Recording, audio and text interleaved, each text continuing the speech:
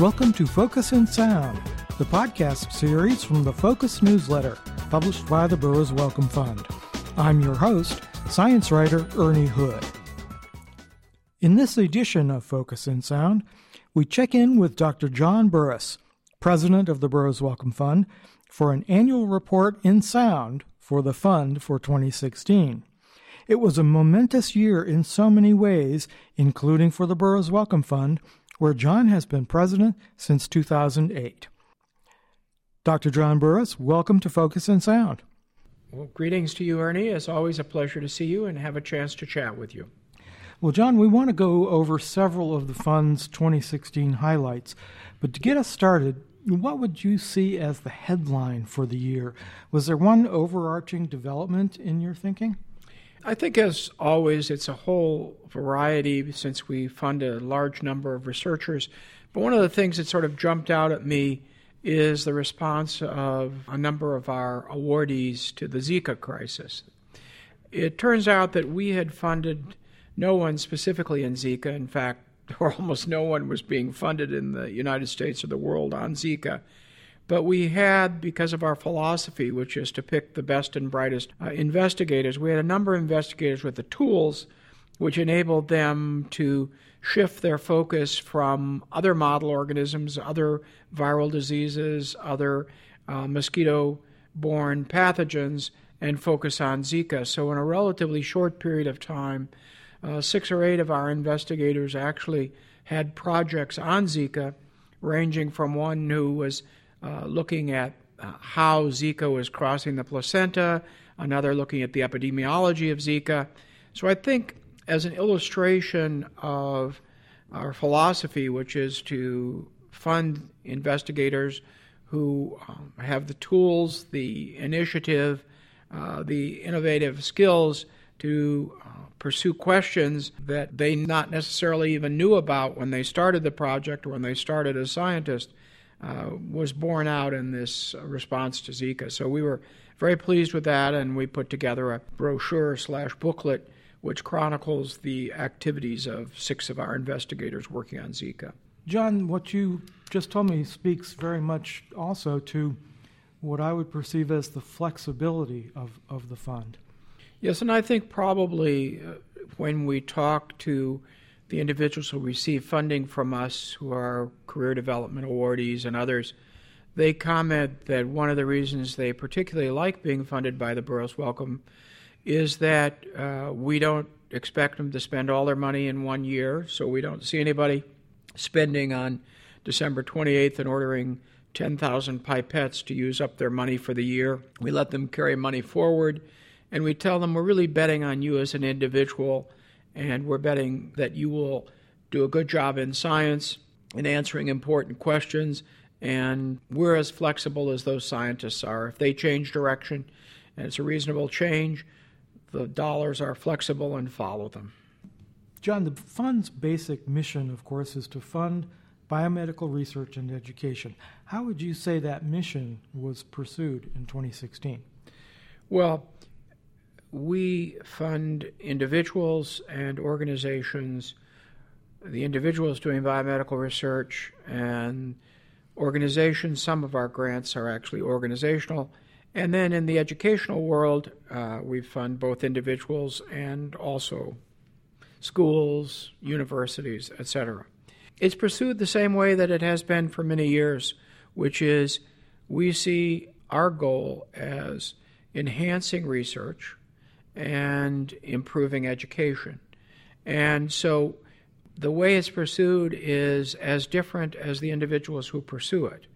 So you may have one investigator who approaches as a problem from a very multidisciplinary stance, who connects with a lot of individuals, who does interdisciplinary research that involves colleagues who are mathematicians or physicists or chemists or biochemists, and other individuals who tend to work in a much more individual fashion. So when you talk about pursue, research is pursued because we provide flexible funding in a very flexible way. And at the educational area, again, we want the funding to make its way to the ultimate recipient, which is, of course, the student or the teacher as the individual who assists the student, and, of course, the student as being the group that we ultimately want to learn more about science, more about mathematics, more about technology. So how were existing programs changed or expanded over the course of the year? That's a good question. One of the things that you know, if not in our mission statement, certainly one of our principles, is that we fund areas that we consider important yet underfunded. Let me take as an example preterm birth. An incredibly important area. About 12% of babies in the United States are born prematurely, but there's very little support for understanding of prematurity, very little understanding of the basic reproductive biology. So that's an example of how a program has evolved and grown, we see as underfunded yet important. And sometimes the opposite happens, and one of the examples of that would be what we call translational research. That is moving from the bench to the bedside. Incredibly important area. When we started funding it, very few foundations were involved in it. There was very little work being done where the basic research was being translated into something that could be used to assist a patient, help to cure a patient. And we were giving in the ballpark of $5 to $10 million a year, which for us is substantial. But the NIH has jumped into that with both feet, has established an institute specifically directed in that area. And so we thought, yes, this is still important, but we don't see it as being underfunded at the same level when we started with it. So there's always some things move off center stage as others pick them up, as other ones sort of emerge as issues of importance. So has the overall focus changed? Has it evolved over the years? I think the overall focus of biomedical research and education has stayed the same. So that's our mission. Our mission statement has remained the same. But within that, clearly changes have occurred. Let us talk briefly about education. Initially, we supported only so-called informal science and math education. That is, education that occurs outside the classroom, and we saw that as our niche, and so we focused on that when we focused on education. We've realized that there is a need for a lot more assistance to be provided to teachers. A number of school districts have dropped any professional development for their teachers, and we saw that, in fact, a bit more of a focus on teachers was warranted, not just the informal out-of-school education, but also providing professional development for teachers and also recognizing teachers through career awards, just as we give to the scientists. So although we still remain interested in focused on science and math education in North Carolina, we are now focusing not just on providing resources and opportunities for the students, but also for the teachers, since we see how important they are.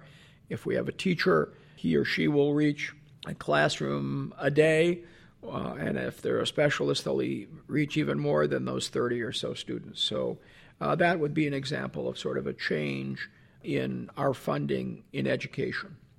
Obviously, the fund has been engaged in these activities for many years now. Do you think you're seeing tangible results, returns on your investments in scientific research, scientists' career development, and secondary science education? Interesting question, because, of course, outcomes is something that foundations and everyone else who provides funding is always asking. Is my funding having any effect? Am I changing the world for the better?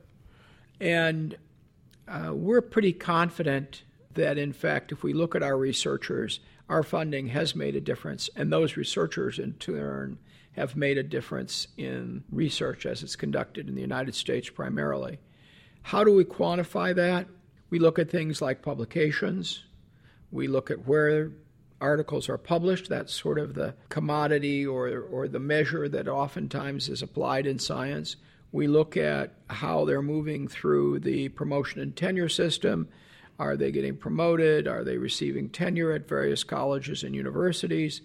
We look at their funding from sources other than the Burroughs Wellcome Fund, and we're gratified to see that they're also getting grants from the National Institutes of Health, National Science Foundation.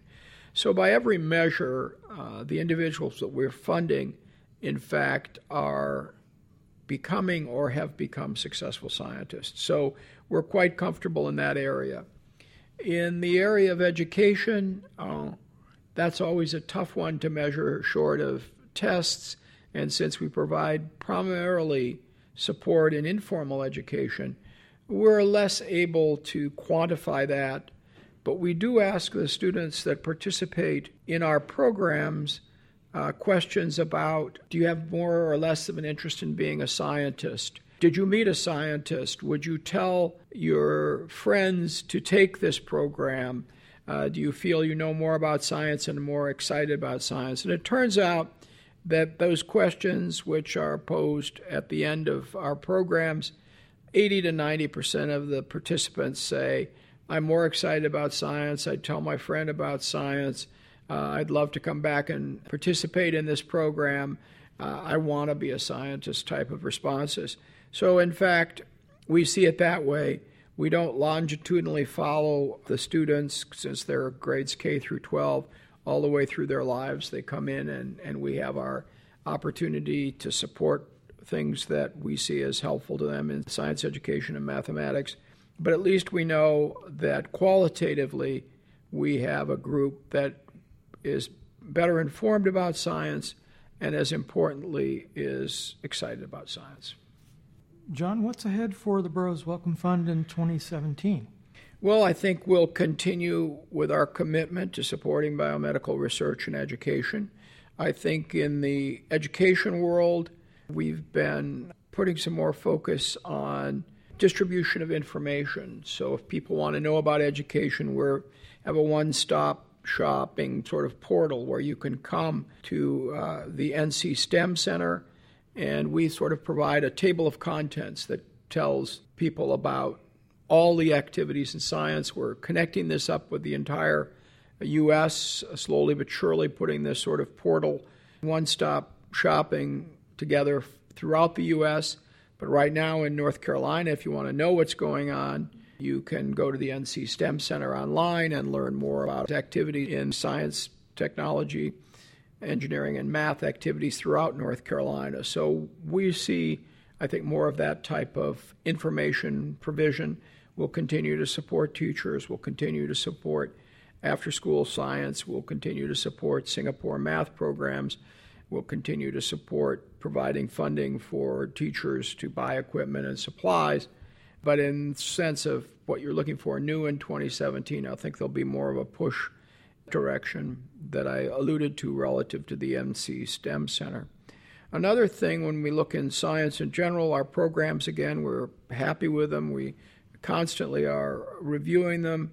Right now, we're looking at how do you get more MDs to undertake research. There are a lot of barriers to MDs doing research, ranging from the high debt that they come out of medical school with, including the differential in pay between someone who's in the clinic and seeing patients versus someone that's doing research, length of time, the average first R01, which is one of the research grants from NIH. That's kind of a measure of science. Average MD doesn't receive one of those till he or she is 45 years old. So that's a pretty good barrier. You don't get your first grant till you're 45. So we're looking at areas where we might be able to encourage and provide more support for MDs to do research, since the percentage of MDs doing research is very small in the United States, and yet they bring a perspective that's helpful in the research world. As many of you, of course, know, the world is becoming more quantifiable. There's more, as they call it, big data. There's more information. How do you handle it? How do you get biology and the quantitative sciences merged so that you can mine all this data? And you've heard about big data and you've heard about data mining. And we're looking at a program where we provide support and training for biologists in this area, which we see as sort of a long-term, continually growing area, and one we want to have more of our biologists engaged and involved in. John, to broaden our focus just a bit at this point, what do you see as the overall state of the scientific enterprise in the U.S. today? Well, I'm happy and I'm sad. I think it's a mixture. I think there's been enormous success in science research, biomedical research in the U.S., and I think we should be excited and proud of that. I guess I'm worried about what I'll call the aging of the workforce. We're training a lot of younger people, but they don't get into the workforce. They don't get their first jobs. They don't get their R01s until they're really old or older. As I said, the average NIH first grant for an MD is 45, for an MD PhD is 44. And so you worry about the aging of the workforce. You worry how that discourages younger people. You graduate from college at 21 years old or 22 years old, and you look at individuals and you think, good heavens, it's 20 more years before I get a job and start getting funded research. So I worry about the fact that there are almost no individuals under about 35, 36 years old who have grants and have labs and are doing research. So I always worry, and I think most of my colleagues would also consider this an area that they're worrying about. How do we keep young people actively engaged, and how do we more rapidly give them the independence they need to do good science? And that's balanced by my continuous optimism about the quality and intelligence and innovation of young people. We'll keep having great people going into science, and I want to make it as attractive an option for them as possible. But science is booming in the sense of new discoveries, new applications of those discoveries. So I'll always remain optimistic about the path and future of biomedical research and science, with all those caveats about how we can keep more people engaged and get the best and brightest involved. John, when you were a guest on my radio show in November 2012, it was the day after the last presidential election. So our first question and answer was actually about that. Right. It seems appropriate to revisit that question in light of the more recent election we've just been through. What impact do you see on the scientific enterprise in the U.S. as a result of this election's outcome? I'm not trying to evade answering the question, but quite simply, it's too soon to tell. Science other than climate science and environmental science, which of course were questioned during this election, were pretty much avoided. We're not part of the dialogue. Neither candidate said much or anything about biomedical science, and certainly President Trump said little or nothing about it. So we really don't know, and I'm loath to predict. The famous quote you always see at the end of the stock market is, past performance is no prediction of the future. And I feel that way a little bit. What we do know is that Francis Collins, who's the head of NIH, is, at least for the moment, been retained as head of NIH. We don't know how long-term that is and what impact that will have. And so we're probably, in my opinion, too close to the election and too close to the ascendancy of Mr. Trump as the president of the United States. I've watched a number of interviews, listened to him, read his tweets, and have yet to see anything about biomedical research. It is certainly not in the front burner right now. We do hope that we get a science advisor relatively quickly because that sends a message about science. But really, I just have to assume a wait and see. When you asked the question 4 years ago, I had 4 years of experience. It was the second term for President Obama. We knew who he had in place. We had 4 years of performance. Today, we have essentially 0 days of performance, so we can't predict. I can say that over the years, the Congress in recent years has been sympathetic to biomedical research. The Congress has not changed radically, so that may or may not continue to be the case. Maybe you'll have to wait till the midterm elections, Ernie, to ask me about them, or maybe something a little close to time. If I had an answer, I would be happy to provide it, but I think I, like most everybody in the United States, really doesn't know what's going to happen next. Well, John, I know that 2016 was a big year for you personally also. And we don't want to let this opportunity go by without getting you to tell us about your recognition by the American Association for the Advancement of Science, or AAAS. Well, that's very nice of you to bring it up, Ernie. I was pleased and proud to have been selected as one of their fellows this year. So I appreciate your comments in that regard. Thank you. John, it's been a wonderful conversation, and obviously 2016 was a banner year for the Burroughs Wellcome Fund. Thank you so much for joining us here on Focus in Sound. Thank you. We hope you've enjoyed this edition of the Focus in Sound podcast. Until next time, this is Ernie Hood. Thanks for listening.